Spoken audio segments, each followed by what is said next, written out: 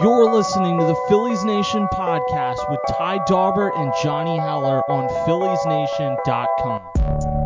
What's going on, everybody? Johnny Heller here, host of the Phillies Nation podcast, coming at you with another episode. This week, we're going to talk about the 2019 Phillies, and as always, I'm joined by my co-host Ty Daubert, and another special guest this week. Ty, would you like to introduce the guest? I sure would. Like Johnny said, I am Ty Daubert, and I would like to introduce to everyone someone who has been on this podcast before on one of these episodes, but we're having Tim Kelly, editorial director of Phillies Nation and writer for radio.com on the podcast. Tim, how's it going? You excited to talk about the 2019 Phillies? I feel like the last 2 years were so much happened that this is almost necessary to have this year where maybe there's no baseball, just to kind of break free and start fresh. Yeah, I agree. I don't agree. There's no scenario in which not having any baseball is welcome. I need more events to happen, more chaos and confusion. But I mean, maybe we were getting past that at the end of the Gabe Kapler era anyways, but They wanted to get rid of all the chaos. Yeah. All right. Johnny, you want to get us started in our 2019 Phillies talk? We'll dive into the offseason, I guess. That was kind of the big storyline for all of the season last year.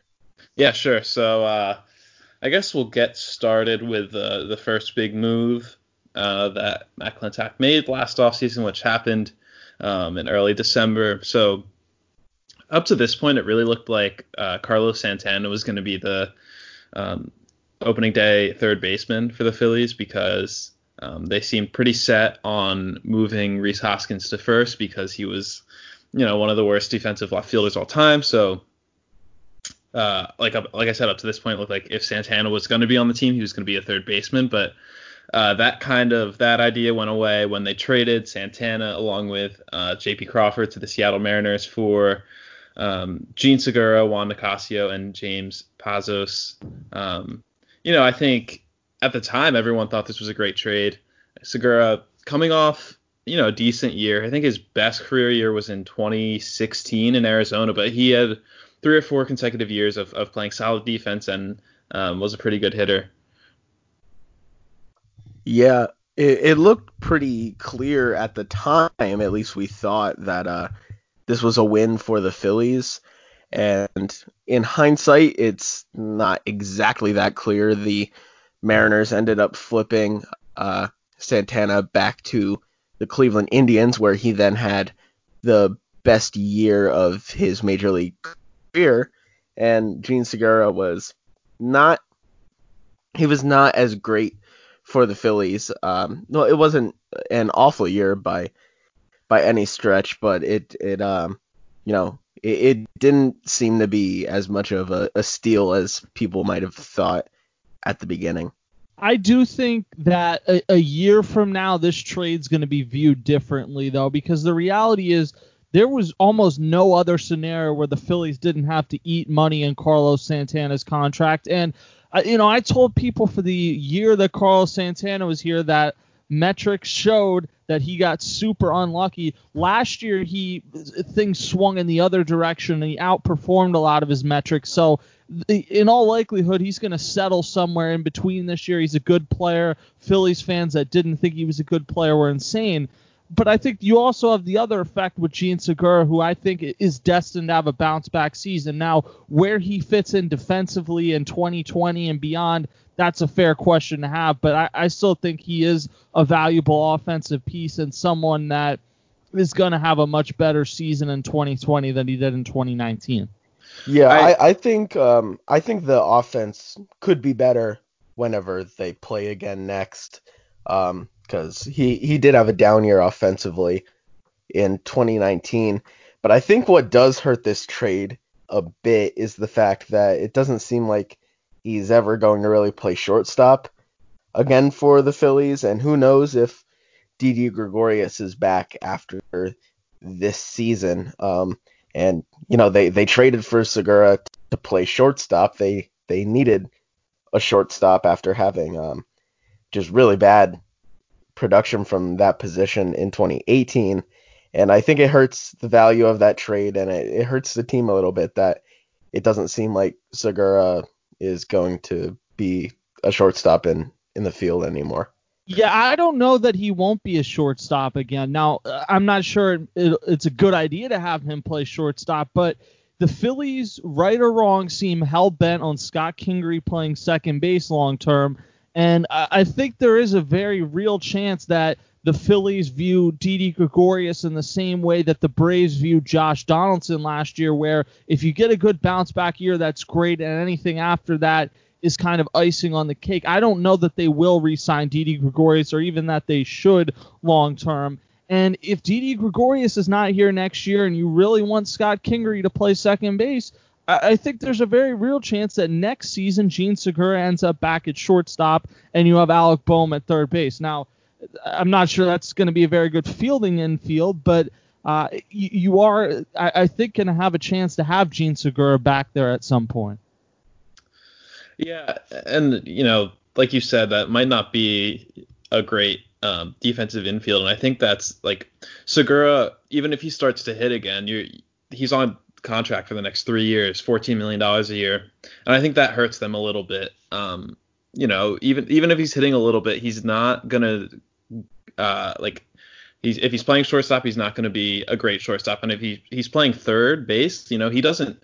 His batting profile is nowhere near, even the average, maybe close to the average third baseman, but it's a below average for a third baseman in today's league. So I think that's the real issue. But I do agree that there's probably a bounce back in play to some extent there.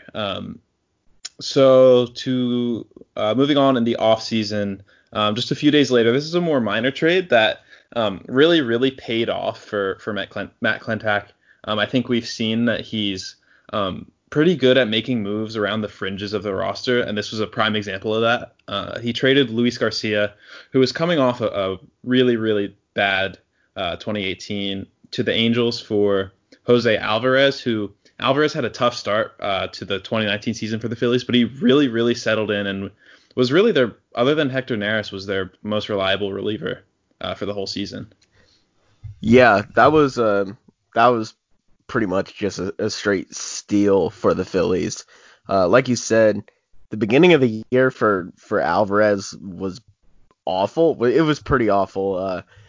For a while, he had to, even when he started to get good near the middle of the season or once the season got going, it still, for a lot of people, I feel like it took him a little bit of time to actually earn some trust with the fans, because it was not too good at the start. So it took a little while, but definitely by the end of the year, he was really good for the Phillies. Down the stretch, him and Ranger Suarez were two left-hander relievers that they could really rely on. And then they had closer Hector Neris as well.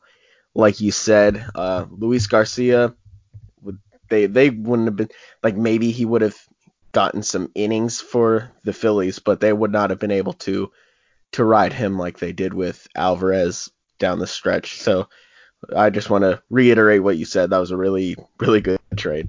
Yeah, it might be the best trade of the Matt Klentak era. I don't know if that's a good thing or not, but Luis Garcia is one of those guys that you feel like could put it together at any year, but he's approaching his mid-30s now, and he's never put it together and didn't put it together in his first year with the Angels. So it felt like he needed a change of scenery, and instead of non-tendering him or just kind of giving him up for nothing, they got a really valuable reliever and a left-handed reliever, and I don't really know why the Angels made this trade.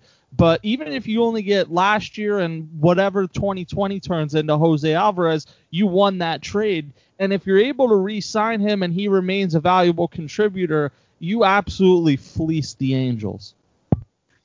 Yeah, definitely. So to move on, I'm going to couple these two free agent signings together because The Phillies, one of the things that I think Matt Klentak was looking for was durability. He valued that over maybe guys who had potential to have great years, but also have had injury history. So first, he signed Andrew McCutchen to a 3-year, $50 million deal. Another option there in left field would have been Michael Brantley, who, like I said, another good player, but has not been durable throughout his career. Meanwhile, McCutchen never really been hurt. I think he was on the DL once in Pittsburgh, but really just always played, and that backfired for the Phillies, of course, when he tore his ACL in June. And then the other guy, they signed David Robertson. Again, always healthy, always reliable, pretty solid reliever in New York, and that backfired too. And I think he appeared in like 5 or 6 games last year, and they were hoping he'd come back late this season. But, two somewhat expensive signings that kind of backfired, especially considering, what Klentak and the Phillies were valuing highly in these players. Yeah, definitely there's nothing like signing players for, a large reason of it, their ability to stay on the field, and then they don't stay on the field for you. So definitely some tough breaks for the Phillies there, especially because I think in the case of McCutchen in particular, I don't know if anyone else was going to be giving him a deal that big, and the Phillies, they did it, and he was great at the start for the Phillies in the leadoff role, playing left field and a little bit of center, but it just didn't work out, and it was a big hit to them that he ended up going down in that type of fashion and was gone for the rest of the season. And Robertson's another one. They're paying him a lot of money. They expected him to be, if not the closer, somebody who could take down a lot of big innings for them, and it just didn't work out that way. It feels like a lot of 2019 was just them having ideas of how things might play out, and in theory, it could have looked good, but just on the field, it didn't work out for them in a lot of cases. Yeah, and I think one of the themes so far the Matt Klentak era is signings that made sense or trades that made sense in theory that the Phillies just kind of got screwed on. I know Clay Buchholz and Charlie Morton had injury histories, but the year after they left the Phillies, Charlie Morton exploded, and he had already kind of shown signs of that velocity increase. Clay Buchholz had some success with the Diamondbacks. He barely pitched for the Phillies. And then you look at the two guys they signed in David Robertson and Andrew McCutchen, and I still think one of the benefits maybe of a delayed season is that David Robertson makes an impact this season when he probably otherwise wouldn't have. So the jury's still out to a degree on that, but it kind of reminds me of the Mike Adams signing where you sign a really good reliever and it's just bad luck health-wise. Andrew McCutchen last year was excellent before he got hurt. Obviously, I think he brought an edge that kind of reminded me of Aaron Rowand or Pat Burrell, or Jason Worth, like one of these guys that is a really, really good clubhouse guy, and you kind of feel like is just a winner and someone you need in your clubhouse. I worry, though, that his deal is going to age the way that Raul Ibanez's deal aged, where Raul Ibanez was unreal his first half of his first season with the Phillies and wasn't really great after that, was a great clubhouse guy. Fans loved him for different reasons. Ibanez was in his late 30s. McCutchen is not there, but physically, we'll see how he bounces back. If he is like how he was at the beginning of last season, there's a ton of value. I mean, he was vastly outperforming his deal last year in the first half of the season. He may have been an all-star if he stayed healthy. So if he's able to return to that form, then the Phillies are in good shape. If he's not, then they're not.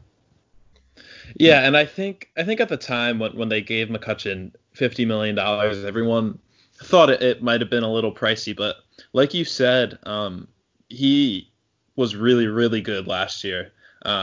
And I think he was, I mean, in 2018, he struggled for for a lot of 2018. Not struggled, but probably some of his career worst in San Francisco. And then he went to New York and kind of exploded there and had a little bit of a revival. And, I think just when you look at Andrew McCutchen as a player and just what he's good at, a really professional plate approach, a high on base percentage. I think even after this injury, I think a lot of that will still be there.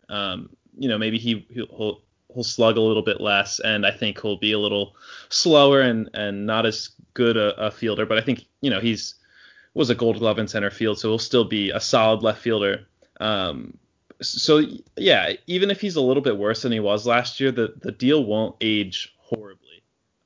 And then as with Robertson, it's just a matter of will he ever pitch again, really, for the Phillies. And like you said, he may, given there's a season and it goes into October, November. So moving on. So obviously, while all of this was going on, there was all the Harper watch. But the Phillies connected to Bryce Harper all through the offseason, and Manny Machado. They were kind of connected to everyone, every free agent. And one guy they weren't really connected to, and this was through trade for much of the offseason, was JT Realmuto, who I think the Marlins had been shopping probably since the prior offseason and then again at the deadline. And they just never really got an offer that I guess they deemed worthy. So I think, in January, February, they had reportedly lowered their asking price. And I guess it was to a point that the Phillies felt was reasonable. So I think in early February, rumors started coming up that the Phillies were connected to this, JT Realmuto. And then on February 7th, they actually completed a trade. So it was Jorge Alfaro and their top pitching prospect, Sixto Sanchez, and then another minor leaguer, Will Stewart, in exchange for Realmuto, who was pretty clearly the best catcher in baseball. Yeah, as soon as the reports came out that the Phillies were connected to him, to me it felt like they were probably going to be really in on getting him and had a really good chance of getting him. If I remember correctly, I think for a lot of the offseason, maybe the Dodgers were connected to him and maybe the Braves and other teams. Dodgers are connected to everyone. Who do they ever actually sign? I mean, they did just trade for trade for Mookie Betts. That's true. But no, I mostly agree. They are frauds. They do get connected to a lot of players. Harper being one of them, and but the Phillies, as soon as it came out, I just had a feeling that they might really be in on him, and I think that Harper liking Realmuto maybe had a part in it, and also at the same time they just wanted to improve their team, which they did. Now they have to most likely sign him to an extension or he'll walk away, which maybe it wasn't the greatest move long term, depending how that extension, if they sign him to one, might age. But they definitely helped their team on the field by trading for him in 2019, and he was really good last year, obviously, like Johnny said. But yeah, this was in spring training when this trade went down. We were really close to baseball, and it was interesting to watch it all play out. And then once they got Realmuto, it felt like, all right, all eyes were on Harper at this point. Yeah, and I don't think there's any question that JT Realmuto was the best player on the Phillies last year, including Bryce Harper.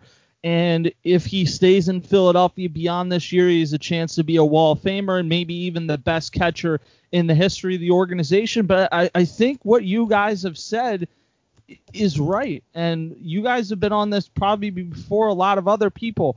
If JT Realmuto has 2 or 3 seasons where we look at him as the best catcher in baseball and then a few nice ones after that, but the Phillies don't have team success, and Sixto Sanchez ends up being either a frontline starter or an elite closer, you're really going to have to look in the mirror, especially since that's going to be for a division rival, at least initially, and wonder whether that trade made the most sense for where you were at as your franchise.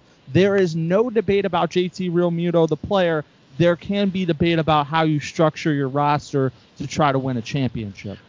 Yeah, and I think, at the time of this trade, when the Realmuto stuff started coming out that the Phillies were connected to him, I didn't fully understand it, because it's not like Jorge Alfaro was great, but he was fine. And when you look at, like, in general, catchers don't really hit for the most part. So upgrading there when, the rotation was a mess and, you have other holes on the roster, it just didn't make complete sense to me. They could have traded for a guy like James Paxton or another, mid to frontline starter or something else, and signed Yasmani Grandal if they were really looking for an upgrade at catcher. Who I don't remember exactly what the deal was last year with the Brewers, but it was 1 year, like 14-15 million, maybe a little higher, but it wasn't much. It wasn't much. And yeah, basically right now the Phillies are stuck. They either have to give Realmuto an extension that's going to be, huge. Probably what do we think? Like 5 or 6 years, 120 million ish. When it's going to start when he's entering his age 30 season, and catchers probably age worse than any other position.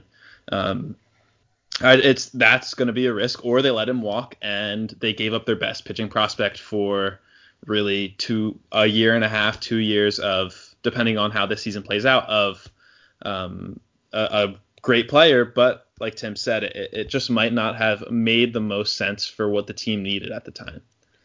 Yeah, and I don't even remember them being in on Grandal like at all. Wilson Ramos was a free agent that offseason as well, and they really weren't in on him either. Maybe he definitely didn't make as much sense defensively, but still good production out of the catcher position. And just for a while, it seemed like they weren't really trying to upgrade that position until like February of last year. So it was kind of surprising. And like we all said, it just may not have made the most sense. That's not saying anything about Realmuto as a player. He's obviously very good, but catchers they don't typically age well, and it's tough to give up your top prospect if maybe long term it might end up not being the best move. Yeah. So we can move on to the biggest move of the offseason, which came, I think, late February, like the 27th or 28th. It was the news broke on the 28th. And I think a week and a half before, maybe, Manny Machado had signed with the Padres. Not too long before. For Machado was it 10 years, 300 million? Yes, 10 300. So at that point, I think Phillies fans were getting really frustrated because it's like, all right, team missed out on the one big free agent. If they miss out on the other one, they came out of this offseason empty-handed, even though they had obviously already made some other additions. But Jon Heyman, it was a Thursday, Jon Heyman tweeted Bryce to the Phillies, and Phillies Twitter exploded. I remember walking out of my risk management final, and my phone was like blowing up with the news. And then, the details started to come out. First, it was the 330 million number, and I think people thought, maybe 9 or 10 years. And then the 13-year number came out, which I think was a surprise to a lot of people because it came out to a substantially lower annual average value than Machado, but it was clear Harper wanted to be in one place for a long time, and that was the Harper signing. I remember that day on Twitter, like before the signing happened. There's a lot of melting down. I think there's a large sentiment amongst Phillies fans and people who cover the team and things like that. That it for like that day specifically, like in the morning, I think it just felt like maybe they weren't going to get him. And I think a lot of people all offseason were convinced that Harper would end up with the Phillies. You know, there was the flights out to Vegas that Phillies owner John Middleton took. Just so much stuff connecting them. And then it was that day that people were like, well, he's not coming to Philadelphia. So there's a lot of melting down. And then in the afternoon, the news broke, and it was, like Johnny said, it was wild. And then I think late that night, nothing was official. The Phillies were playing a spring training game when the news broke, I think, and the broadcast brought out Jim Salisbury to confirm it, and they talked to Gabe Kapler after the game and stuff, and all his answers were like, if these reports are true, then he was just answering everything like that. But then late at night, I think the Phillies Twitter account tweeted something like we got him or something, and they made it official. But yeah, that was definitely a very memorable day, big day for the Phillies, and one that was interesting to follow. Yeah, it absolutely was.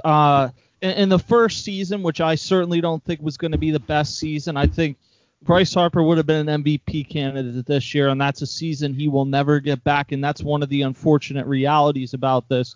One of the other unfortunate realities is the Phillies backed themselves into a situation where they almost had to sign Bryce Harper, and to do that, it required giving him a 13-year deal, or at least they thought it required giving him a 13-year deal because that's how they chose to structure the contract, or how both sides did.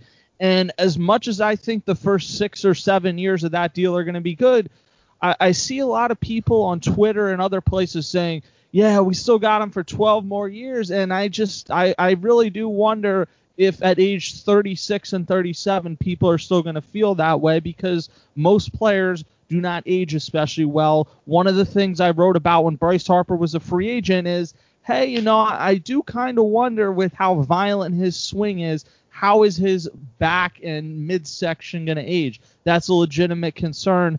And I think this signing is going to work out extremely well for the first half. Bryce Harper's going to be a Wall of Famer. He'll probably hit his 500th home run with the Phillies. Lots of incredible memories. But one of the realities is, by the time you get to the second half of Bryce Harper's deal, you have to be in a position where you are churning out young talent to supplement it, because one of the reasons you had to sign Bryce Harper is you weren't developing blue chip players, and teams in your division like the Nationals and the Braves were consistently doing that. You have to be in a position where in the final half of Bryce Harper's deal, yeah, maybe he's still a valuable player that's hitting 5th or 6th for you, whatever the case is, but when he's not Bryce Harper at his peak anymore, your team doesn't go down the tubes or require giving someone else a $400 million or $300 million contract to make up for the fact that you're not consistently developing elite talents on your own. Definitely. I think it's so unsustainable to just, this offseason people were talking about trading for Chris Bryant and extending him, and it's just such an unsustainable way to build a team, like signing free agents and trading for guys and not, calling up blue chip talent like you mentioned the Braves have been able to do and the Nationals have been able to do. So I mean, there's a lot to be said about the fact that during their last run it was mostly guys who came through the system and a couple guys they acquired cheap, and like Shane Victorino and who was a Rule 5 guy, and Jason Worth, finding these guys who are really good without paying them $200-300 million. And I think another interesting thing is it ended up being 13 years, but I remember reading about like the negotiations, and they started by offering a 20-year, $330 million contract, which seems kind of absurd. And they I don't know the Players Association would have allowed that deal to go through. Right, it would have been borderline like deferring money, basically. Yeah, and I remember in the whatever the little documentary they made on NBC Sports, signing Harper. I think we've all watched that about 15 times by now during rain delays. And I think they said in that there was serious talks about like a 15-year deal, which they moved down as well. Something that I just wanted to say about the length of the deal was there's a lot of talk about Machado and Harper, that they were so young, I think 26 during that offseason, where most stars that hit free agency, you sign them to a 10-year deal, but they're already 30-ish years old, and it just doesn't age well. You look at Albert Pujols and players like that, and the advantage of signing these guys to maybe an 8 or 10-year deal was they were younger. You're going to get better production. They're not going to be 40 when it ends. They'll be 36, 37. And the Phillies kind of got rid of the advantages of that. Yeah, it brought the average annual value down a little bit, but like Tim said, you're going to, the Padres aren't going to be paying Manny Machado when he's 38, 39 years old, because the contract will be over, whereas the Phillies will still be paying Bryce Harper $25 million a year when he's that age. So definitely some drawbacks to the contract, but like we said, they needed to do it. They needed more talent on their team, and they did get it done. Well, and one of the things I would say, just adding on to that, is Machado can opt out after year 5, and I think if Bryce Harper wanted to opt out, he could have got it after year 3 or year 4 and beyond. I understand why he didn't want to continue. I mean, Bryce Harper's played his entire career essentially with people saying, oh, is he going to go to the Yankees? Is he going to go to the Phillies? Is he going to go to the Cubs? And I understand why he got sick of that. But can you imagine, let's say Bryce Harper played here 3 or 4 years, had great seasons, and then did opt out after that deal, and whether they re-signed him or he left or whatever the case may be, it would have been a cloud over his tenure here. We'd already be having the discussion. Is Bryce Harper going to opt out after 2022 or whatever the season would have been? It would have been nauseating and exhausting to have, and there is something enjoyable about knowing, for better or for worse, he's here and you won't have to deal with that. Now, one of the realities is, if Bryce Harper had been able to opt out after year 3 or year 4, you would have had the option, theoretically, to just say, we think we just got your peak years. We're not giving you another 10-year deal, and not have to live with any of the lean years. The reality, though, is that if Bryce Harper had 3 or 4 insane years for the Phillies, he would have had them with no leverage, because if the Phillies let 30-year-old Bryce Harper walk, even if they had to give him a 12-year deal to stay, it would have been mayhem in the city. Yeah, definitely. I do remember, I think the Dodgers offered him like 4 years, $160 million, which would have shattered the AAV record. But like you said, he his whole career he had spent people wondering where he would go next, and now everyone knows where he'll be until the 2030s, which is crazy to think about.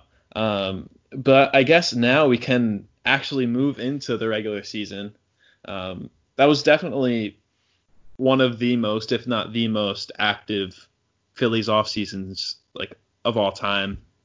They replaced 4 position players.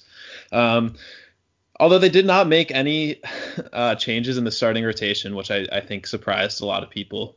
Especially when I guess we can talk about this quickly before we dive into the season. When you look at what was available, one guy everyone talked about was Charlie Morton, who signed with the Rays, 2 years, $30 million. He was coming off a really good year in Houston.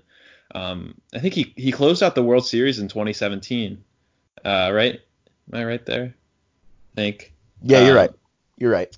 And it wasn't like this guy it looked like it was unsustainable, and he wasn't going to be able to at least still be a really good pitcher.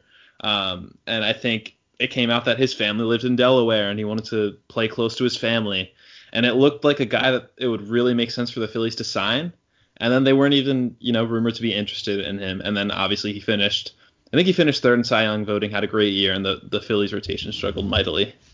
But Yeah, I know they were connected to Corbin, at least somewhat. Patrick Corbin, who signed with the Nationals, and ultimately, if the Nationals kept Harper over signing Corbin, maybe they don't win the World Series this year just because of kind of how their team was built. They relied so heavily on their starting pitching.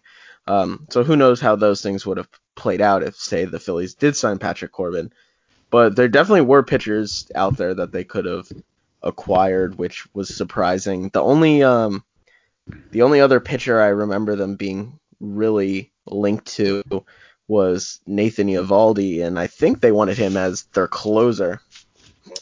And They not were a starting linked to pitcher. Jay Happ as well, but they may have dodged a bullet in that sense because Jay Happ, 2 years ago, he was great, very good, especially considering he pitched in the American League East. Last year, he was a disaster, and the Yankees won out of that deal if at all possible. Now, as far as the Charlie Morton deal, I wrote this at the time, so it's not revisionist history. 2 years and $30 million for someone who was one of the best pitchers in baseball in 2018 and ended up being even better in 2019 was nothing. If Charlie Morton, God forbid, tears his UCL and doesn't pitch a game the rest of his career, 2 years and $30 million was worth it, even for the small market raise, because he balled out last year. He was a Cy Young finalist. The Phillies just, I don't understand why they didn't at least show some level of interest there. I know you had the injury history, but sometimes you have to be willing to take risks, and sports, especially baseball, are strange in terms of projecting career arcs, and you could tell there was something special going on with this type of late career, I don't even want to say resurgence, his late career breakout that Charlie Morton has had, and I think not signing him and not even really seeming to be that interested in him is one of the biggest failures of the Matt Klentak regime thus far. yeah, I mean they signed him once, of course, and when he was with the Phillies, he was throwing 96, 97 out of nowhere, and obviously he got injured, and you do wonder how things might have looked different if he didn't get injured that season and maybe showed over the course of a full year how he was kind of breaking out. But and the other thing is they had a $9 million option they could have picked up for him the year after when they were paying nobody major money. You had Jake Arrieta come in. I'm getting years confused, but the point is you could have picked that option up, and if he got injured again, so be it. You weren't giving that money to someone else. You weren't contending that season. It's just they managed the Charlie Morton thing very poorly all the way around. It was a good trade to take a risk on. It sucks that he got injured. The DH should be in the NL, and that wouldn't have happened. But I mean, after that, they did not handle the situation well. Definitely, yeah. And I one other guy I think they were linked to through trade was Mike Minor, who actually had probably one of the best seasons of his career, really since he left Atlanta. I know he had a couple straight seasons where he didn't pitch at all, but last year he was really good for the Rangers. And another guy who was good for the Rangers who was a free agent last year was Lance Lynn. I think he had the highest FWAR in the American League, or not the highest, but like was top 3, top 4. And they signed him for nothing. I think his FIP I know was insane last season. He was really good. Yeah, 3 years, $30 million. So I mean that one was, I think, he was coming off a disastrous season, so that one you couldn't see coming as much. But it really was curious that they didn't sign anybody because the rotation fell apart in 2018. But I guess now we can move into the season, starting with the first 3 games, the opening series against the Braves at home. Obviously, season opens with a leadoff home run from Andrew McCutchen, and that first game was electric. Rhys Hoskins hit a grand slam, and then next 2 games, Bryce Harper pumps out a couple home runs, and that first series, it really felt like the Phillies had built a really, really special offense, but then obviously it didn't really hold out for too long. But do you guys have any thoughts on that first series? Yeah, it was like you said, it was electric. in Citizens Bank Park. It felt like kind of the excitement was back for this team, and it didn't exactly hold all season, but their offense was pretty crazy at the start, especially on opening day, and it was cool to see Bryce Harper make his debut with the team, wearing those Fanatic cleats. I thought that was a nice touch by him. So thirsty. But yeah, the Hoskins Grand Slam was a really cool moment. Just as good an opening day weekend as you could ask for if you're the Phillies. Jake Arrieta had a good start on that Sunday Night Baseball, when Harper hit a home run on ESPN, and they got a win. And it was just a really, really cool opening weekend. One of the best Phillies opening day weekends that I can remember. Yeah, and I absolutely agree with you. I think that's the best opening day in my lifetime. Being there, it rivaled being at the stadium in 2010 or 2011 when you were selling out every single night. And I did not enter last season. I thought the Phillies were a wild card team after signing Harper and trading for Real Muto. I thought there were still holes, but anyone that tells you after that series they didn't feel like, oh man, are the Phillies about to rattle off 97 wins this season and reclaim the NL East throne, anyone that says they didn't have that thought is kidding themselves. Definitely, and yeah, I mean it definitely. Even though I think people knew that the starting rotation wasn't going to be great, I think it was clear, or at least it seemed at the time, that the offense was going to be able to carry them throughout the season. So I think instead of doing this exactly chronologically, so unless I'm mistaken, the Phillies only had 3 series sweeps last year. And I think it's interesting that each of them represented what appeared to be like real momentum that didn't actually last. So there was this one against the Braves, which, the Phillies did have a pretty solid start to the season. They were in first place in the NL East for a while. Through the end of May, they were a good team. And then in June, they fell off a little bit. And then they were in a real rut. I think they lost 6 or 7 straight, and then the Mets came to town. Brad Miller brought a bamboo plant into the locker room, and they swept the Mets. And then don't forget the curveball machine. True, the curveball. What was the curveball machine? Was that the same? It was that same series. Yeah. So that's Bryce Harper was. Didn't he laugh at the curveball machine? And everyone thought it was this whole. What other reaction were you gonna have there? Yeah. Every team uses those. That was a weird reaction. It wasn't a big deal. Suggestion to be in the middle of this losing streak and be like, you know what? Yeah, use the curveball machine. No one's saying don't use the curveball machine, but to cite that as something where it's like, this is what our solution is, it wasn't a good look. Yeah, definitely. But in any event, so the curveball machine and the bamboo plant in the locker room, which Brad Miller brought, they sweep the Mets in 4 games, capped by a walk-off Gene Segura home run in that last game. And then all of a sudden it was like, all right, the tide's turning. The Phillies are back. This is in late June, and people thought, all right, they're going to go on a little bit of a run here. And then it became more of the same for, the rest of June, and then July, they were up and down, up and down. And then in August, like middle of August, they decide to fire hitting coach.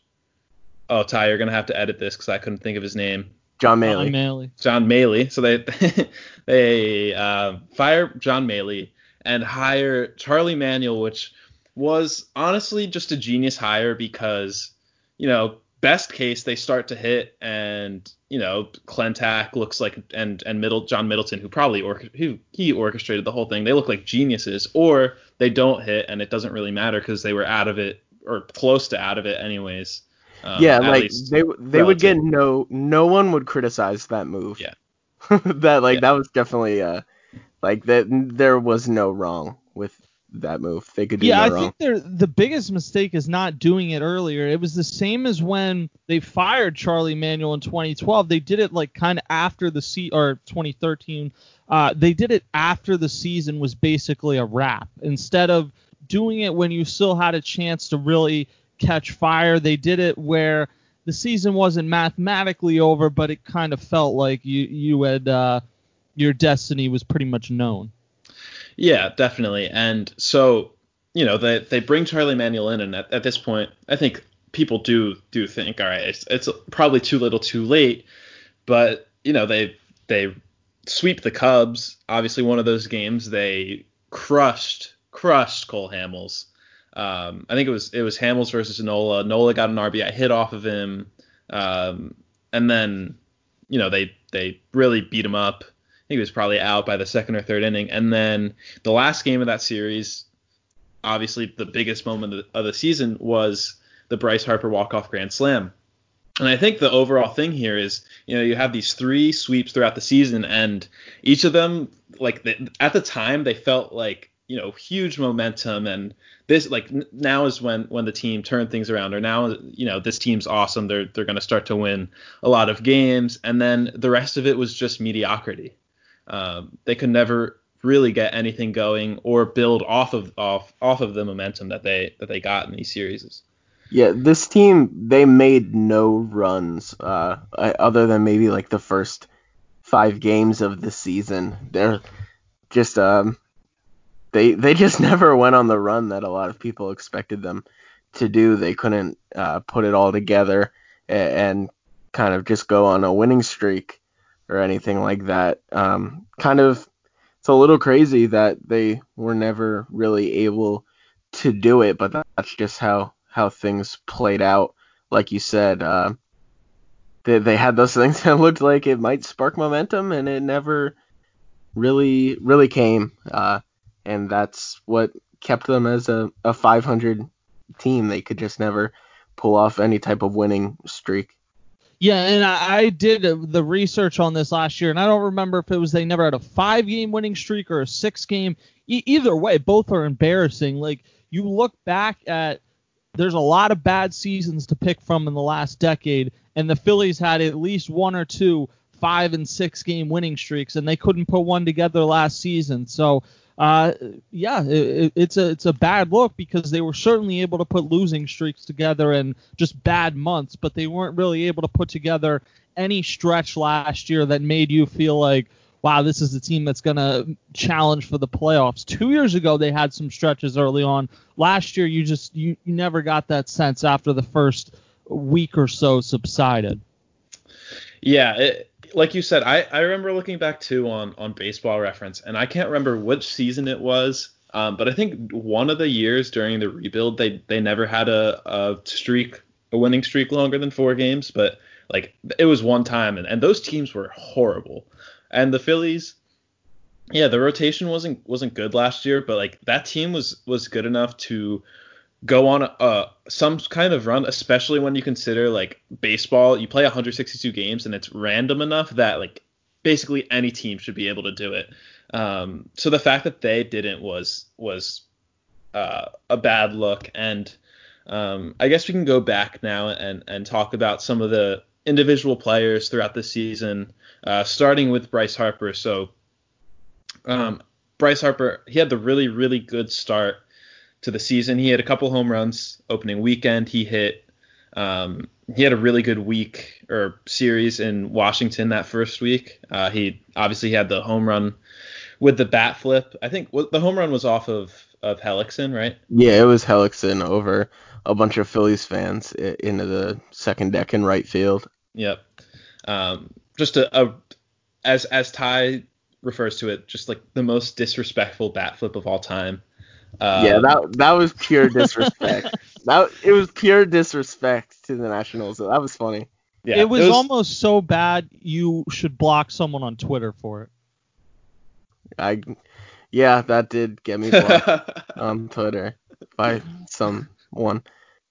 Yeah, another story for another time. But yeah, it was electric, and then after I guess April, really, the first half especially, for those first few months, Bryce Harper was just fine. Like, he wasn't hitting a lot of home runs. He was still, he wasn't horrible. He was still like a solid player, but that's not what the Phillies paid for.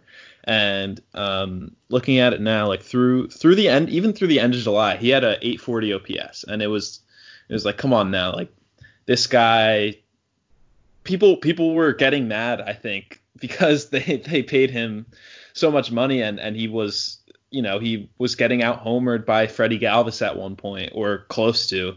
And then in August, he just, he flipped a switch and he turned it on.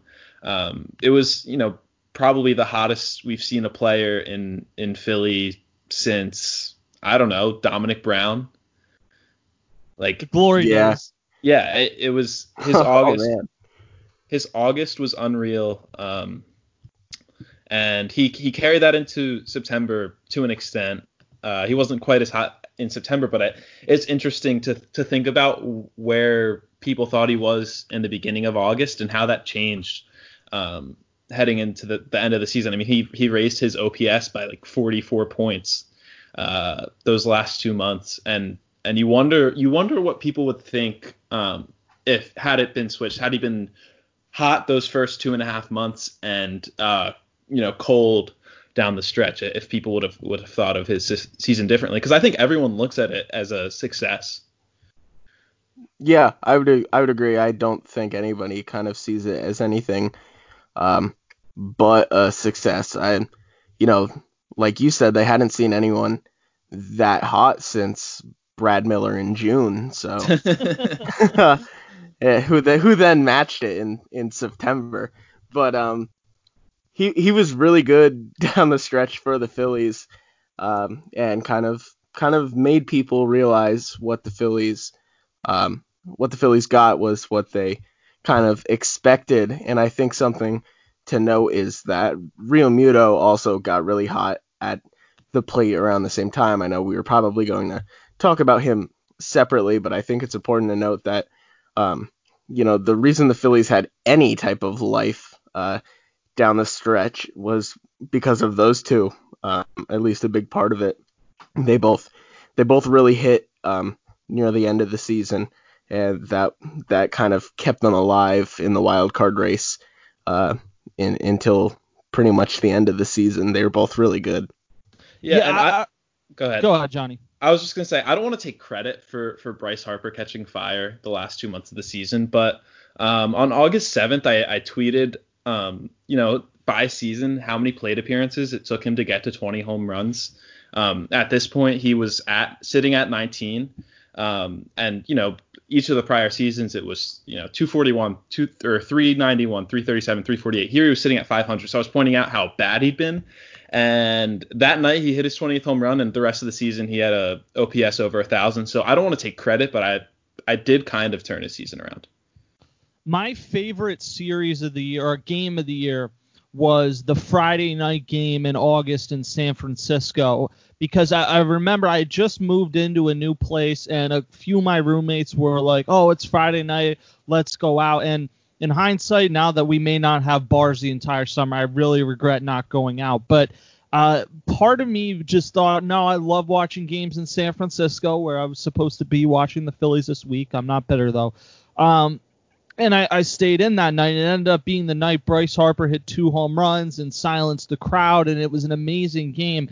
And really what that made me remember is I knew by July 4th-ish last year, after that series in Atlanta, that the Phillies were probably not going to the playoffs. But as much as it burns to waste prime years from Bryce Harper and JT Realmuto, it makes it a lot easier to watch not good teams or mediocre teams when you have at least one or two guys on the team, which the Phillies did last year, and Bryce Harper and JT Realmuto, who these are superstars at their peak, putting up great production. And if you miss a game on a given night, you might miss an iconic performance, because there were a lot of years And I would say Aaron Nola had that type of season 2 years ago, but there were a lot of years from 2012 to 2018 where not only were the Phillies bad, but there really wasn't one individual performer to even get excited about. And one of the things that sticks with me from the second half of last year is that at a minimum, you at least had guys that were worth tuning in and night out for if you weren't like us where, you kind of do this for a job. Yeah, and so speaking of guys who definitely towards the end of the season were worth tuning in for, this is a guy who the Phillies acquired in June, or I think it was early June. Yeah, it was June. June. Yeah. And so Brad Miller he was like fine for most of the season, had obviously the bamboo plant thing. And he was better than fine. Yeah, he was good. He was good.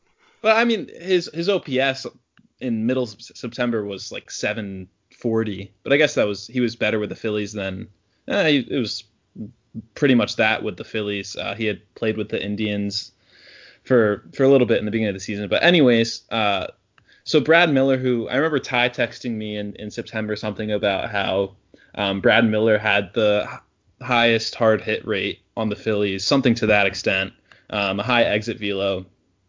And that really, we really saw that the last 9 games of the season. He had 3 multi-homer games, which I don't think, I remember seeing something that it's like the shortest span of games that a Philly has ever had, 3 multi-homer games in. And it was just, I mean, at that point of the season, I know JT Realmuto was hurt, and the Phillies were out of it, but that was just something that was fun to watch. Brad Miller tearing the cover off the ball. He started pretty much every day during that last week and a half, and he really, really produced.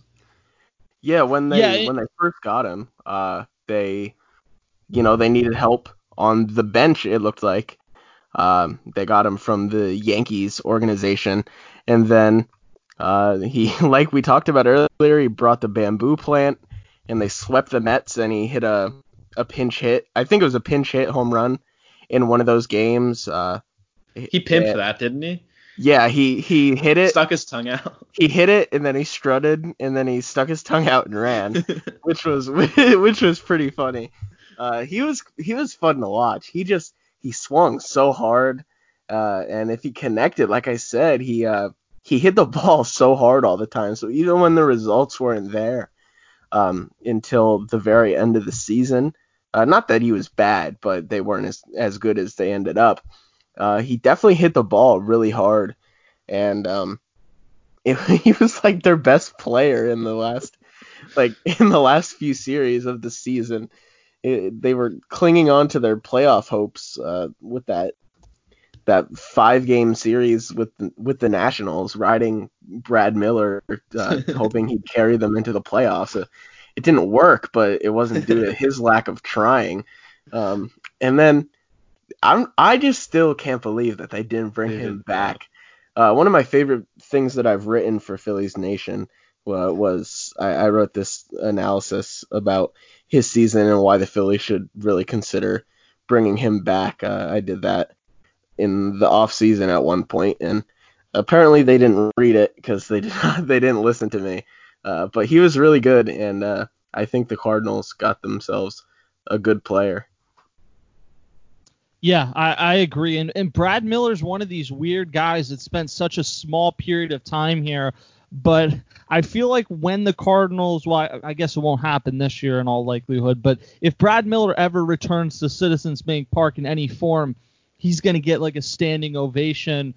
It's strange to think about, but yeah, he was awesome. The game you were referencing where he put his tongue out after the home run, Destiny and Brian and I were down there for Phillies Nation, and I've watched Bryce Harper and Ryan Howard, and I remember a shot that Hunter Pence hit. I've seen tons of home runs at Citizens Bank Park. I've never seen a ball hit harder at the stadium. I've seen Barry Bonds hit a home run, for Christ's sake. I've never seen a home run at Citizens Bank Park hit harder off the bat than that one. It was an absolute shot, and there is something so pure about a left-handed hitter that doesn't wear batting gloves, just swinging to hit a home run every time. And that's why so many people enjoyed him, because it worked. And I remember the night they acquired him, I was producing a show at WIP for Joe Giglio, and like he did a half joking tease about, oh, the Phillies just made a big pickup. We'll talk about it after the break. And it ended up being that they actually did make a pretty big pickup.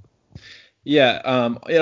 As we've done these episodes, Ty and I have pointed out these guys like Kevin Franzen and Jeff Francoeur, who, if they were on like the Phillies during the playoff run, they would be remembered as folk heroes. And I think Brad Miller's another guy who kind of fits that. Like, it'd be so fun if he was part of a playoff run in Philadelphia and played some kind of role. You know, we remember how guys like Chris Coast are remembered, and he's just another guy who was, Miller was unfortunately not able to be a part of a playoff run in Philadelphia. Although, like Ty said, they 1 year, $2 million, they should have signed him. It really didn't make sense not to. He would have been their best player on the bench. Their best player. Yeah, he would have just been their best player. I mean, yeah, he's everything that we were promised Justin Bour was going to be. A left-handed hitter, no batting gloves, like Ty said, or like Tim said, who crushes the ball. Can you imagine if there ends up being the DH this season? I mean, obviously they're in good shape regardless with Alec Bohm, but I mean, you could have had Brad Miller DHing, and I say that non-ironically. It would have been a pretty good option to have. Yeah, definitely. He hit what year was it in Tampa Bay that he hit a bunch of home runs? I think he was a shortstop for the Rays in 2016. He hit 30 home runs, so it wasn't like this was out of nowhere. Like, Brad Miller had never been good before. I don't know. Moving on. So we talked about Bryce Harper kind of having that first half that was really good, or really bad, or not really bad, but fine, and then that second half that was really good. It's interesting to look at the flip side with Rhys Hoskins. So Rhys Hoskins, for the first half of the season, it really looked like he was building off of what he did in 2018. He was the best hitter on the team by a long shot for that stretch. And then, we'd seen him be streaky before, but we had never seen like a cold stretch for as long as we saw last year.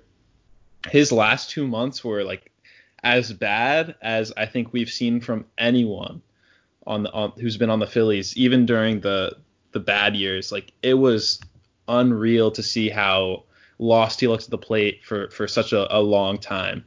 And it really changed everyone's, thoughts on him as a player. People wonder, is he even good? Which I think we all agree that he's a good player who had a bad stretch, and he's, that doesn't make him a bad player, but it was just brutal to watch.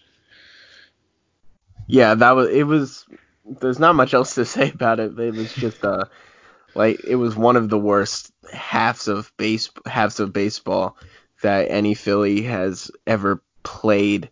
It was frustrating to watch for everyone involved, probably himself the most.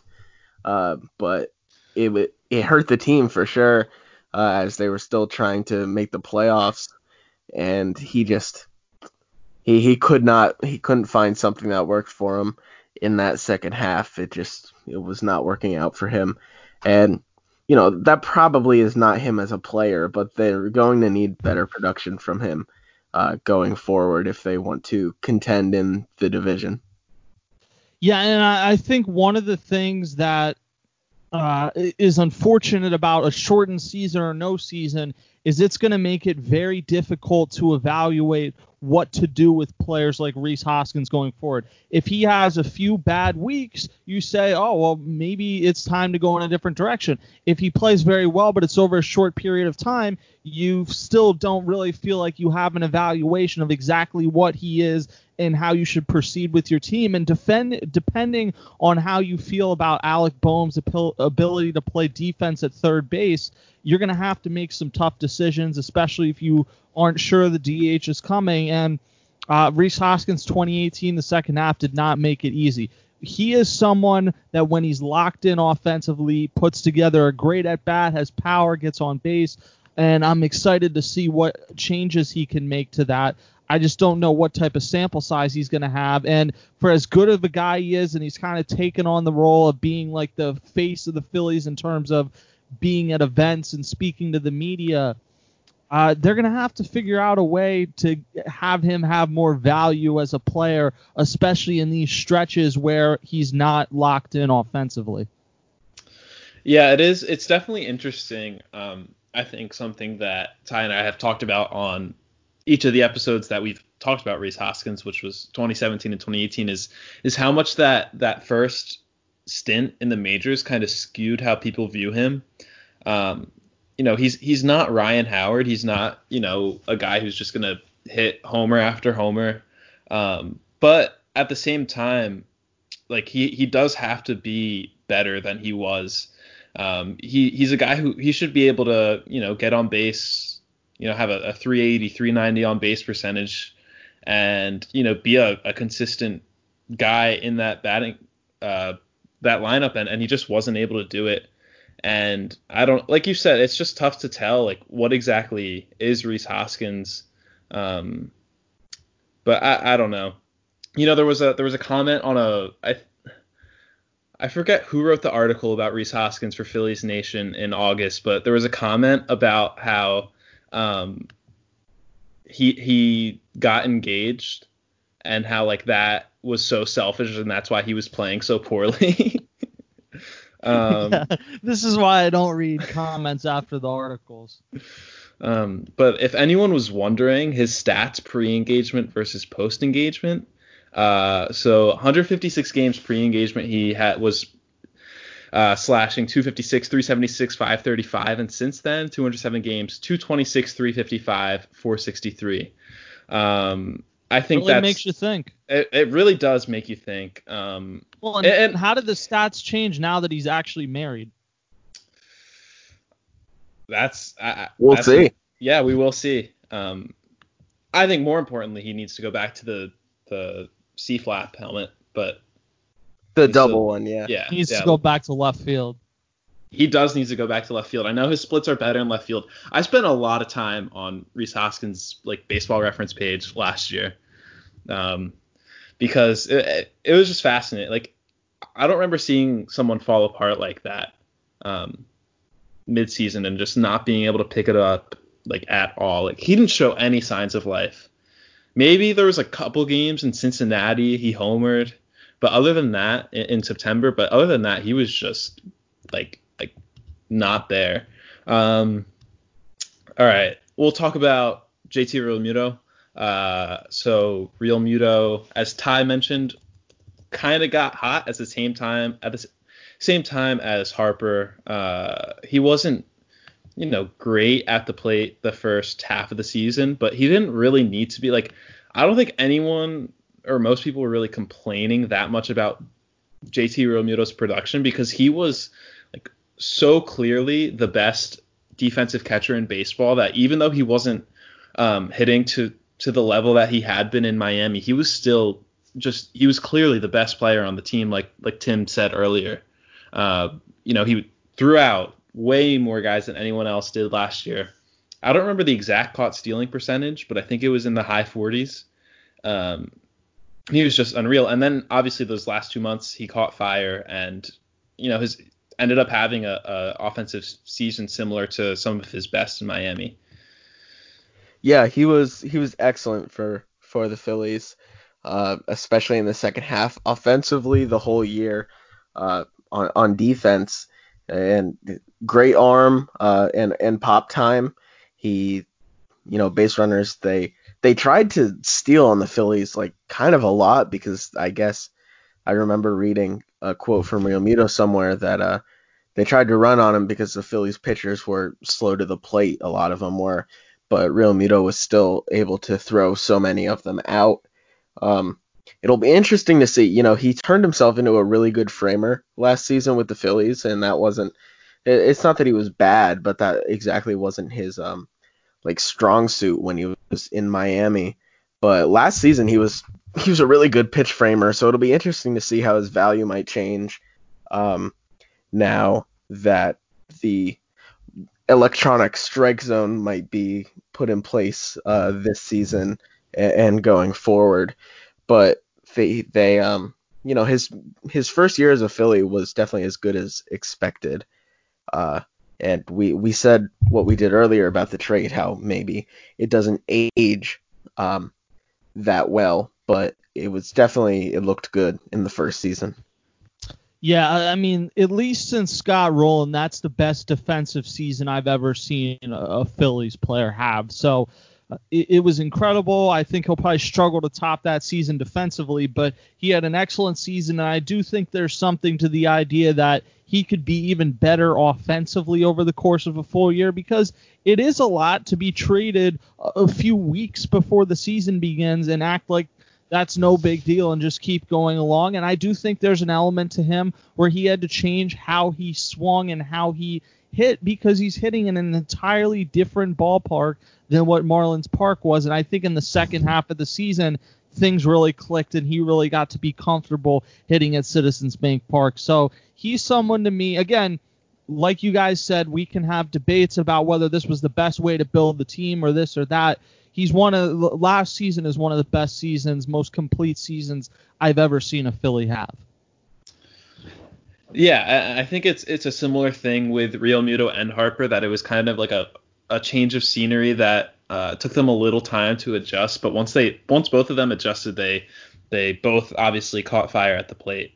All right, so we should talk about Scott Kingery, who was one of the worst qualified players in baseball in 2018. And then, I don't think people really had much of an expectation for Scott Kingery because of that.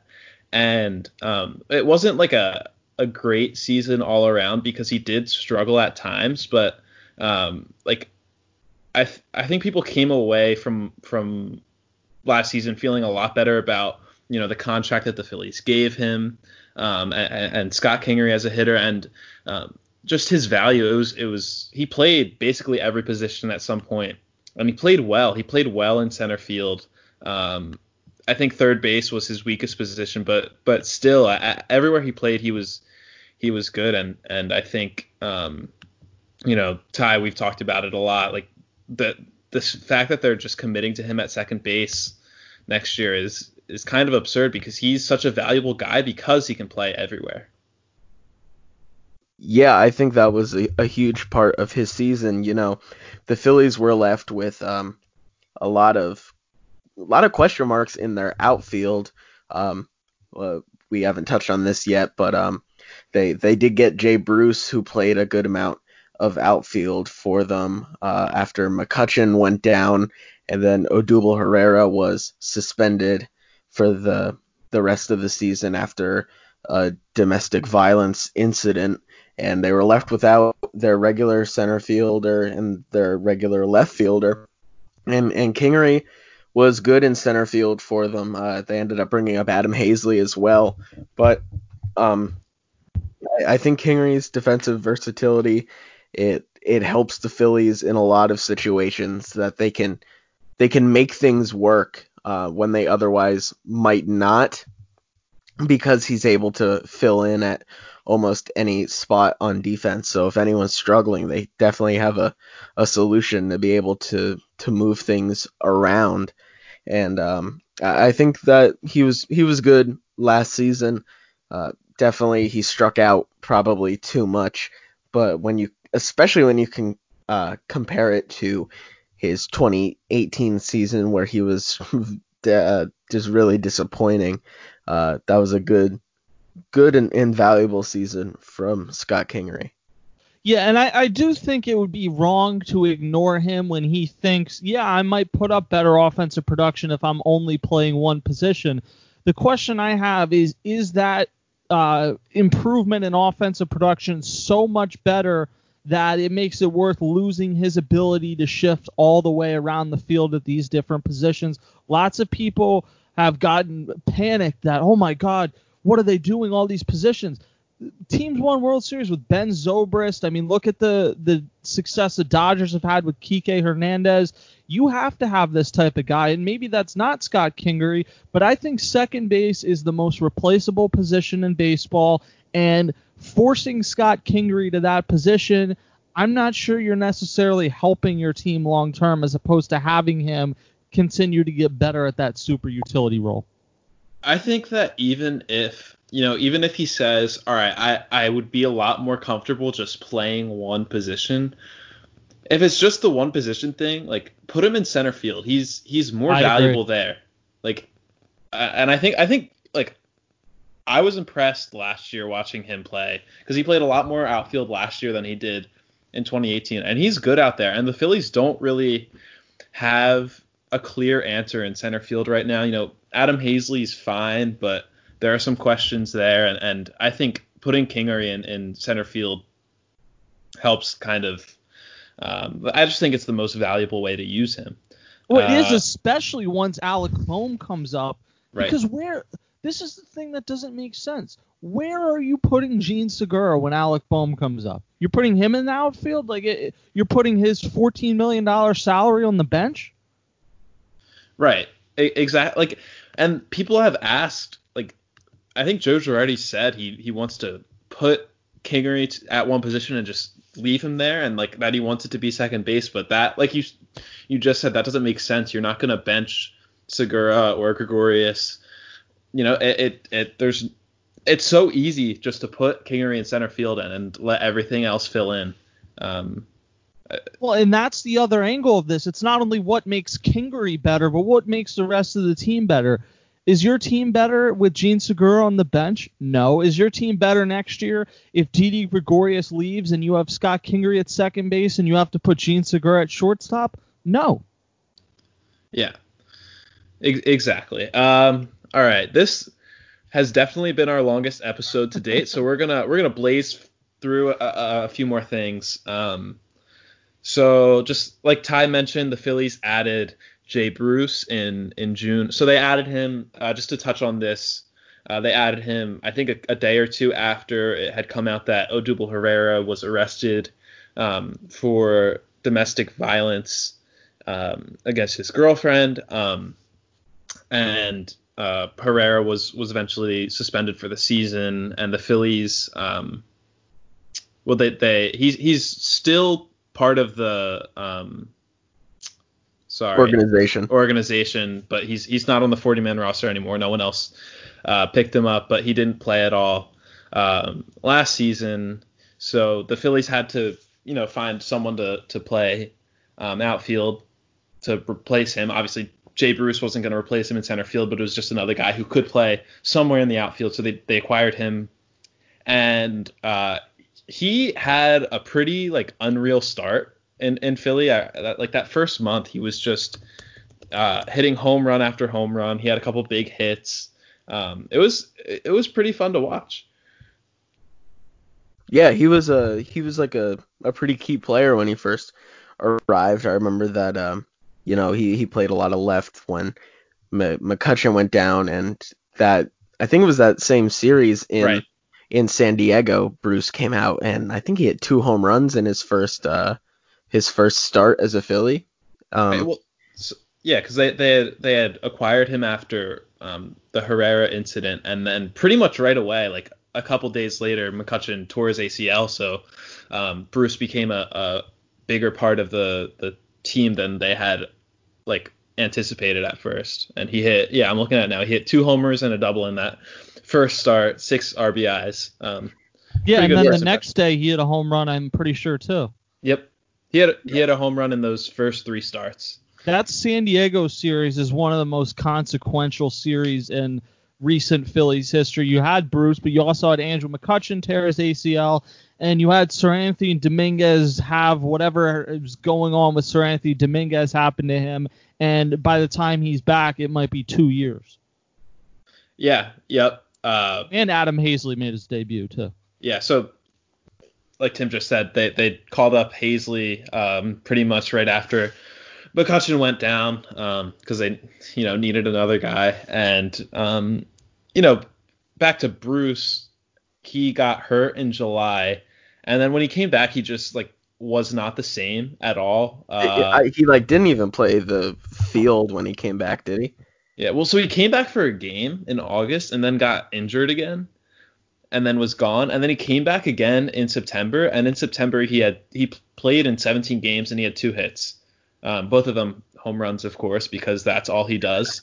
But yeah, and you know, the Jay Bruce trade is another, you know, thing that Matt Klentak did that was pretty impressive because Seattle's paying for most of Jay Bruce's deal, and the Phillies didn't really give up. What did they even give up in that trade? It was like just Just a minor leaguer, lower yeah. level prospect, yeah. And I think they owed Jay Bruce $2 million this year, and you know if there is a season, he's a valuable guy to have on the bench. So that was another good trade.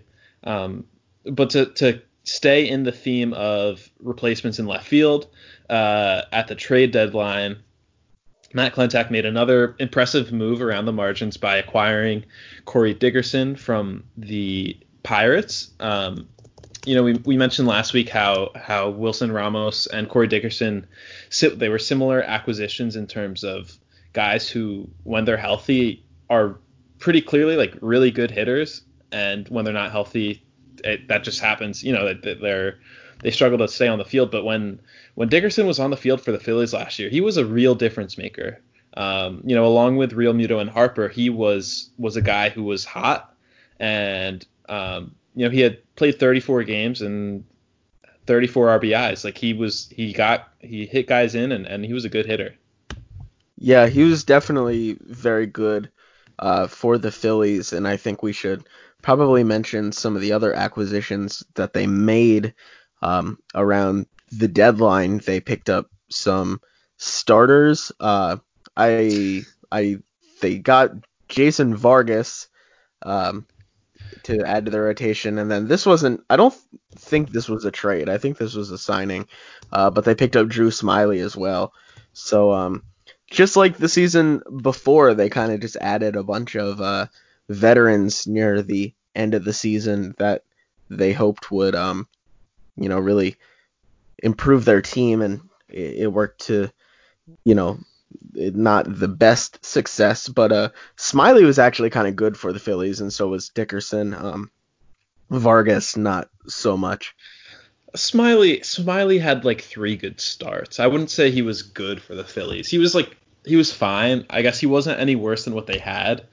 Like the problem was, like, I think the Dickerson trade made a difference, but everything else, like if they wanted to actually improve the rotation, they should have just went out and like traded for Zach Greinke.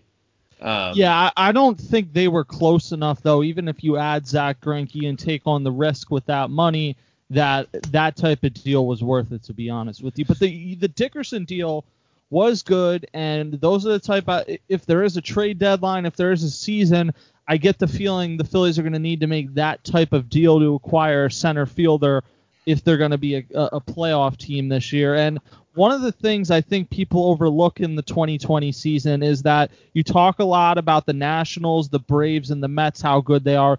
Corey Dickerson went to the Marlins. Sean Rodriguez went to the Marlins. But the Marlins made some nice under-the-radar signings. And the Phillies already were not taking care of the Marlins, and I think the Marlins have unquestionably gotten better. So, you know, it kind of ties things together because Dickerson was very good for the Phillies last year. I agreed with McCutchen coming back and not investing those resources in him, but one of the things that happens with that is he's able to go somewhere, and that somewhere ends up being in your division. Yeah, I have.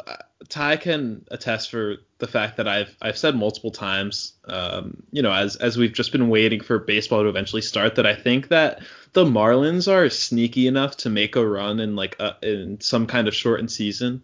Like that rotation it's young and it's good. It's good. And they just have guys in that lineup who, you know, none of them have had like super consistent careers, but like guys like Jesus Aguilar like have a career year or close to it. They can win Like, they can finish not last in the NL East, and I Just think say they could win it. Just say they could win it. Listen, I don't know if they could win the NL East, but they definitely could win the NL East. I wouldn't even be mad if that happens. Like if That'd be awesome. If Sandy Alcantara goes like 10-0 and the Marlins win the NL East, how are you actually mad at that? Yeah, a short season's gonna make for some fun stuff. Like I hope something weird like that happens. Yeah, no, that's like the short season, especially. I remember Corey Simon tweeted about what if the season was like 40 games and every game was so important. That'd be so much fun. And baseball's so random that Maikel Franco would win MVP, and who knows? Like, that's your best case at a Nick Pivetta Cy Young is if there's only like 30 or 40 games in the season. What are the other cases of a Nick Pivetta Cy Young? Like, that's your only case of a Nick Pivetta Cy Young. Yeah, that's probably true. While we're talking about Maikel Franco. Oh, yeah, we can just touch on Franco and Hernandez quickly. Franco was the best 8-hole hitter in baseball history for about a week and a half. Yeah, he was the best 8-hole hitter until he was not, and then he was pretty not effective for the rest of the season. Yeah. I actually thought last year was his best defensive season he's ever had, but still the range is limited. And yeah, I mean, I think this idea that, Gabe Kapler screwed Maikel Franco. Dude, he played for 3 managers, like 4 hitting coaches. At a certain point, either you do it or you don't. Yeah, I love seeing people blame Gabe Kapler for Franco struggling and saying like, oh, he didn't get a fair shot. What does that even mean? Like, he still started like 110, he played so much. He got half a decade worth of chances. Yeah, and I think Franco is one of those guys who people are gonna. I don't know about you guys. I'm gonna root for him in Kansas City. I think it'd be awesome to see him break out at some point. Because I love these articles I get to write in the summer where it's like, oh, the Phillies let this guy go, and it's so predictable what the reactions are gonna be, but it's so funny. Like, I hope Maikel Franco hits 25 home runs in like a 40-game season this year. Oh, that'd be electric. Yeah, and as far as Maikel Franco defensively, you mentioned it was probably his best season to date. My take on Maikel Franco, like, he's not a good third baseman, I don't think. He just, every once in a while, he makes these ridiculous, like, Nolan Arenado-esque plays. Everyone's he's like, the Jeter. Well, he's the Jeter of third baseman. I accept that take. Like, I think there is something to. He was pretty automatic when the ball was hit right to him, and a lot of third basemen are not. So I get that, and like you said, he would make those plays, but his range just limited. He probably should have been a first baseman. Yeah, I agree with that, and I think eventually if he's able to start hitting, that's probably where he'll end up long term. But anyways, we can touch on Cesar Hernandez. So last year was kind of a disappointing year for Cesar Hernandez. There was a 2-week period where he forgot how to play second base, which was rough. And he hit for, I think, a stretch in like May and June, but otherwise it was another like just like not his best offensive season. He struggled in 2018 too. And I know he added a lot of muscle in the offseason. And so his slugging percentage was actually one of his highest, but he was not, the same guy. He wasn't walking a lot, and he wasn't getting on base to the same rate that he had in previous years. And obviously the Phillies let him go, which I think was probably the right call. Yeah, they really needed a leadoff hitter after McCutchen went down, and I think a lot of people thought that he might be the guy, and he just couldn't get on base the same way he was once able to do for the Phillies. Like you said, that 2-week stretch where he made a lot of defensive blunders was interesting to say the least. He's always just been like a solid player for the Phillies. Even though last year wasn't as great, like it wasn't awful either. And that he is what he is. I think he'll continue to be a solid player going forward. Another thing with him last season, I'm pretty sure he wore like a 76ers playoff T-shirt underneath his jersey every game, which was He was still like doing it interesting. in September. They lost to the Raptors. Like, weren't you watching? Like, No, he's one of those guys. I think his 2016 and 2017 seasons were greatly underappreciated, and then 2018 he was banged up. He actually, I think, walked and saw too many pitches for his own good. But then he came back last year healthy and didn't walk at the same clip. Like, he was someone that you could get 65 walks out of for a few years, and then he walked 45 times last year. His on-base percentage dropped by about 40 points, largely because of that. And I don't know. I think he's a better fielder than he showed last year, and I think the Indians are a World Series contender, and going there is going to help him. But yeah, there was definitely some decline over the last couple seasons. Yeah, he's definitely the kind of guy like the Indians would pick up, just under the radar, cheap, but like I think he'll be pretty good in Cleveland. I guess we should talk a little bit about the starting rotation. I think probably the biggest story, honestly, was heading in. Everyone kind of just was like, all right, that there's all these question marks, but at least there's Aaron Nola. Aaron Nola is going to be Aaron Nola. He's going to contend for a Cy Young Award again. And then he was not the same guy. The first couple months he really struggled, and then he had his typical July, August stretch, and then again in September he fell apart. They lost his last 7 starts, I think. They lost his last 7 starts. So what do you guys think about Aaron Nola's 2019? it's not like it was bad. Like, it was not a bad season for a major league pitcher, but after what happened the year before where the rotation fell apart, but he was so good overall, I think they were banking on another season like that, and it didn't come. Another example of just things not going the way that the Phillies might have thought, and so he was worse, and so was basically the rest of the rotation, and it definitely hurt the team. Their starting pitching just wasn't there. They couldn't recover from their lack of starting pitching. They tried to pick up some guys like I mentioned before, but that didn't really work out either, and it just it hurt them that they didn't pick somebody up in the offseason. Yeah, it felt a little bit to me like a Cliff Lee season where he wasn't as good as Cliff Lee, obviously, but when Cliff Lee was locked in, he was automatic. But when he wasn't, Cliff Lee would have some bad starts, and Aaron Nola had some clunkers last year. And, I think he stands to benefit the most. I know this is like a meme on Phillies Twitter, but if they play in a warm weather place in 2020, Aaron Nola is going to thrive. All right. My take on warm weather Aaron Nola, I don't think it's real. Like, a lot of he has fallen apart the last 2 Septembers because he has never thrown that many innings before, and I think it's been mostly a product of fatigue. Like, maybe there's a little bit of him being unable to pitch in cold weather.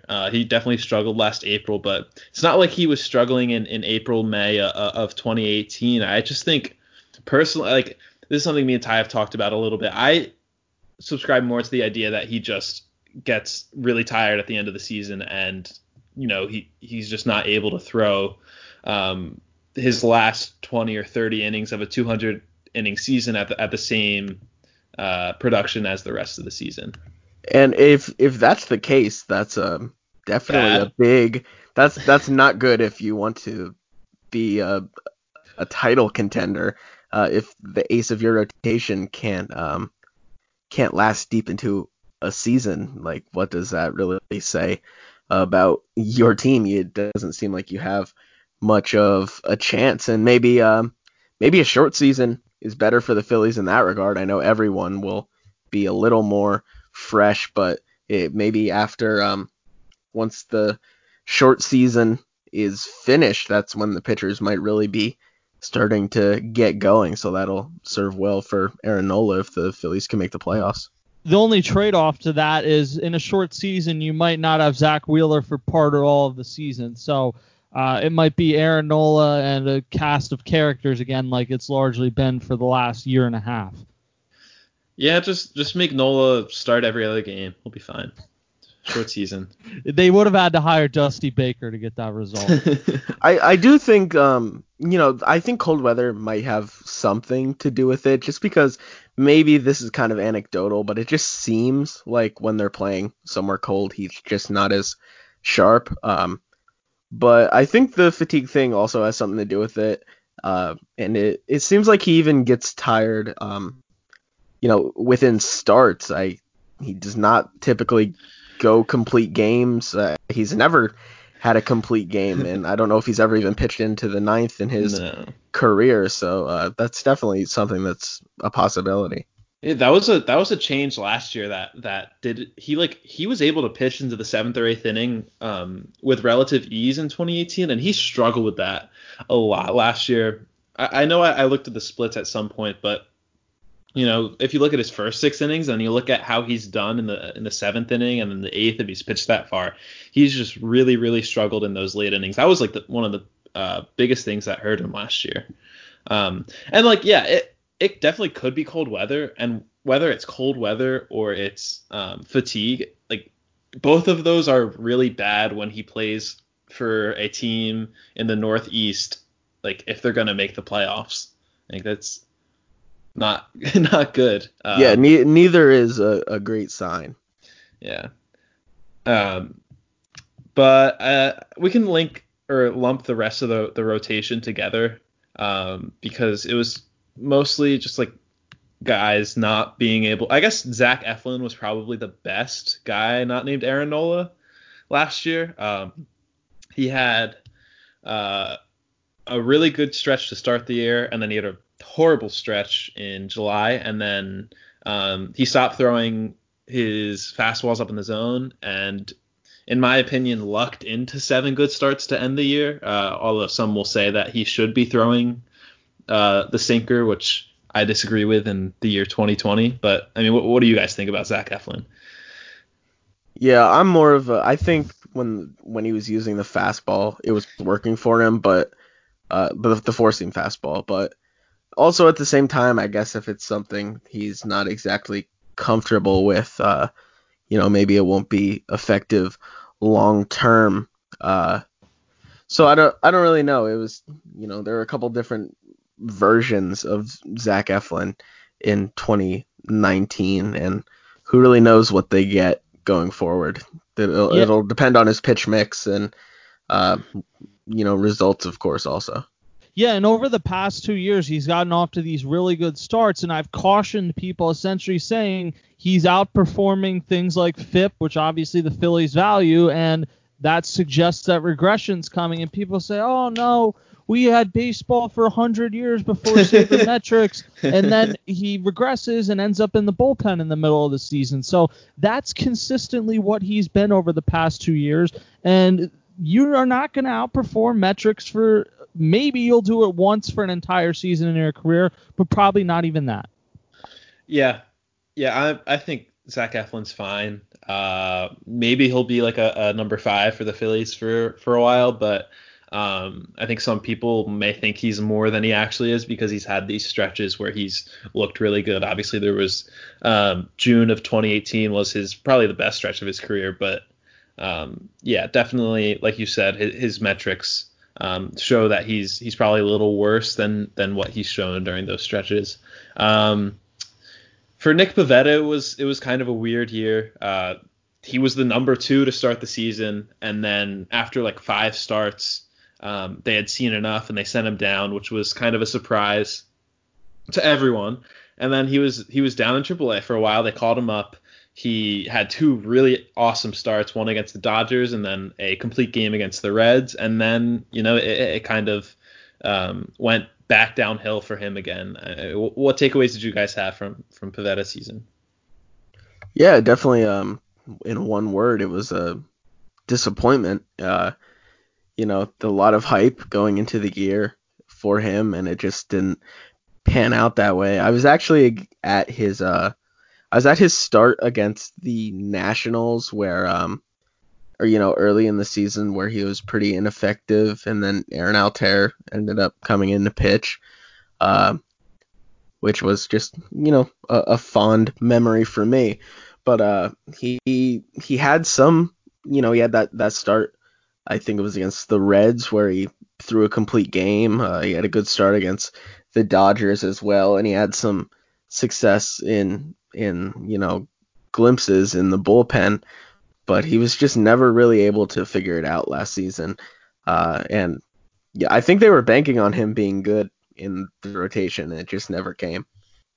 Yeah, that game in Detroit where he pitched in the bullpen made me a lot more intrigued about what he could be in that role than wanting to see him start again. But really my takeaway, and Gabe Kapler said this without saying this, he mentally has not been tough enough to make it through the ups and downs of pitching in the major leagues so far, and maybe that's something he'll grow into, but until he does that, I don't believe he's going to be consistent in any role, and it makes banking on him or betting on him, which I don't really think the Phillies have done for this season, not great. If you get something from him, the more the merrier, but if you don't, that's kind of what you should expect at this point.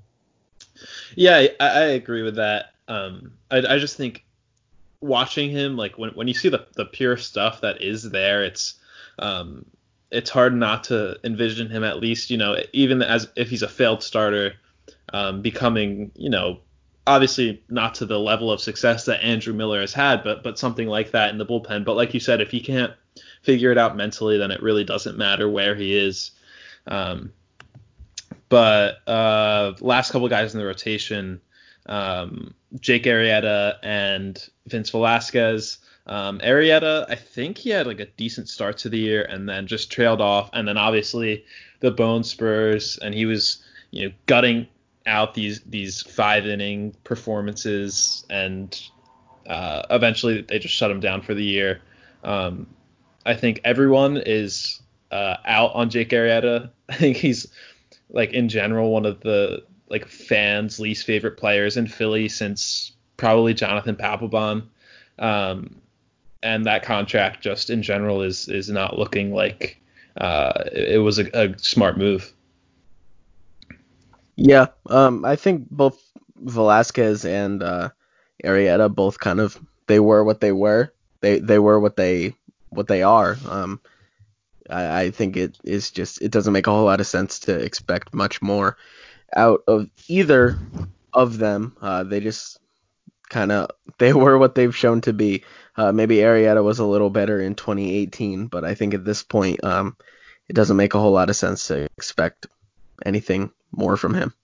Yeah, people talked all season long about how much of a mistake it was that the Phillies counted on the trio of Pivetta, Velasquez, and Eflin. But it was just as much, if not more, of a mistake that they banked on Jake Arrieta doing, I don't know what they expected, but they'd be foolish moving forward to expect him to be anything more than a number 4 or 5. And beyond what he's shown when he's pitched, he hasn't stayed healthy in a few years now. So the idea that, he's just going to come in and stay healthy for the full season, probably not. Yeah. I mean, I have said on this podcast a couple times that Jake Arrieta is going to bounce back in 2020. I don't know if I feel that now. I think it was just me talking, to be completely honest. But at the same time, I feel like sometimes for guys when they start to lose the same stuff that they had, that it takes them a little bit to figure out how to pitch. And I think there's still a scenario where Jake Arrieta is a productive guy for the Phillies in 2020 if there is a season. And I also think that the bone spurs might have, played a role in him struggling a lot last year. But in any case, one more big thing we should talk about, and then we can wrap things up. So obviously the Phillies bullpen in 2019 was met with a lot of bad luck. As Tim mentioned, Seranthony Dominguez got hurt in San Diego. Now is probably getting Tommy John surgery, several months later. And David Robertson got hurt, and a lot of guys were ineffective. Tommy Hunter was hurt. Pat Neshek was hurt. Adam Morgan, who was effective in the beginning of the season, got hurt. It was, heading into the season, it looked like Matt Klentak had put together a solid bullpen, and then, 2 months in, it fell apart. But one guy who, obviously we talked about Jose Alvarez earlier, but another guy who I think exceeded a lot of people's expectations and was really the guy who, the best guy in the bullpen last year was Hector Neris. He had, I think, a short stretch in June where he was not super effective, but for the most part, he was really, really good. Might have been his best season, and I think he ended the year on a 27 innings stretch where he allowed like 2 or 3 runs and had the lowest ERA of any reliever in baseball. So overall, it was a really, really effective season from Hector Neris. Yeah, he also had a couple run-ins with the Dodgers, who have kind of owned him in the past. He closed out that one game and then was arguing with the bench, if I remember correctly. And then the one game he hit a batter with a pitch. I think it might have been David Freese, and then he got ejected. And then I think Gabe Kapler also got ejected, if I remember correctly. But it was a really good season for Neris. They increased how much he would use his splitter, and that really was effective for him. It's one of the more deceiving and really good pitches in baseball, and he throws it so much that it's almost like fastball usage for him. And then he kind of sneaks in the fastball, which is kind of sneakily effective. He puts that in there sometimes too. But it was a really good season from Neris. I think he cemented himself last season as one of the better closers in baseball. I think the issue with projecting bullpens year to year, though, is we don't know that carries into this next season. I think one of the things we're talking about now is there's a lot of questions in the Phillies bullpen, but certainly Hector Neris and Jose Alvarez are stable. We don't know that. 2 years ago, Hector Neris was at Lehigh Valley in the summer, and Jose Alvarez was pitching in Anaheim. So hopefully those two continue to do that and you get better production, but it's just almost impossible to project a bullpen year to year, especially when you don't know what's going to happen with Ranger Suarez and Nick Pivetta and Vince Velasquez. Are they going to start, relieve, or some of both? Is David Robertson going to come back? There are a lot of questions in the bullpen, and it certainly hasn't been helped by the fact that it looks like you're going to be without Seranthony Dominguez, at least for this season. And the longer this drags out, he might miss most or all of next season. Yeah, definitely. I mean, with Seranthony Dominguez, it definitely, I think if he could have avoided surgery and he was told that, then obviously avoiding surgery was the smart move. But now, obviously, it looks like he's going to have to get Tommy John surgery. And that's, I think he was hurt in early June. So we're almost 11 months removed from that incident or that injury. And it's just, he missed probably a whole season. If he had gotten it then, he would have been able to, be back definitely for the 21 season, and now he won't be. But in any case, do you guys have any final thoughts before we wrap things up? I hope these are the final 2 hours I ever spend talking about the 2019 Phillies. They probably won't be. It was an interesting year. A disappointing year for the Phillies. I think that's something we definitely have to kind of touch on. There's a lot of hype, and the Phillies underperformed, and I think I know Tim talked about this on the one episode of Locked On Phillies, but this is probably one of the more disappointing Phillies seasons of our lifetime. Yeah, and I got criticized for saying maybe ever because the 5 people that listened to Locked On Phillies that were alive in 1964 didn't appreciate that. So it's the most in our and pretty much everyone listening to this is lifetime. Yeah, definitely. And they It was weird because in the middle of September they were still like 2.5 games out of the wild card at one point. But even though they were right there, I think everyone kind of felt like this team's out. And obviously Gabe Kapler was fired, and it was really the end of an era. Yeah, it was. All right. So Tim, thanks again for coming on. Hopefully we'll have you on again soon. Hopefully we'll have baseball to talk about soon that isn't from the past. I'm not suggesting we make this a podcast on the KBO, although that does start next week, I think. So we might have to talk about Ben Lively and Aaron Altair, but I think Sean O'Sullivan's bouncing around in there. Really? I believe so. Yeah, he was recently. What do you think the name recognition among Phillies fans is for Sean or Sean O'Sullivan? I don't know. If they've seen the video of him getting hit in the throat, they know who he is. True, yeah. I don't know. He has been out of the KBO for like 2 years. So I was wrong. I think Sean O'Sullivan was like the worst Philly I've ever watched. Yeah, but he produced one of the greatest memories. True. Getting hit in the throat. Yeah, so obviously this was the rebuild rankings, and this is 2019. So Ty and I aren't exactly sure, but what we'll come with next week. Like I said, worst case, it's a KBO podcast, and we get to talk about some former Phillies. But at any rate, thanks again, Tim, for coming on. And until next week, yeah. You can listen to the Phillies Nation podcast with Ty Daubert and Johnny Heller every Wednesday on PhilliesNation.com and all streaming services.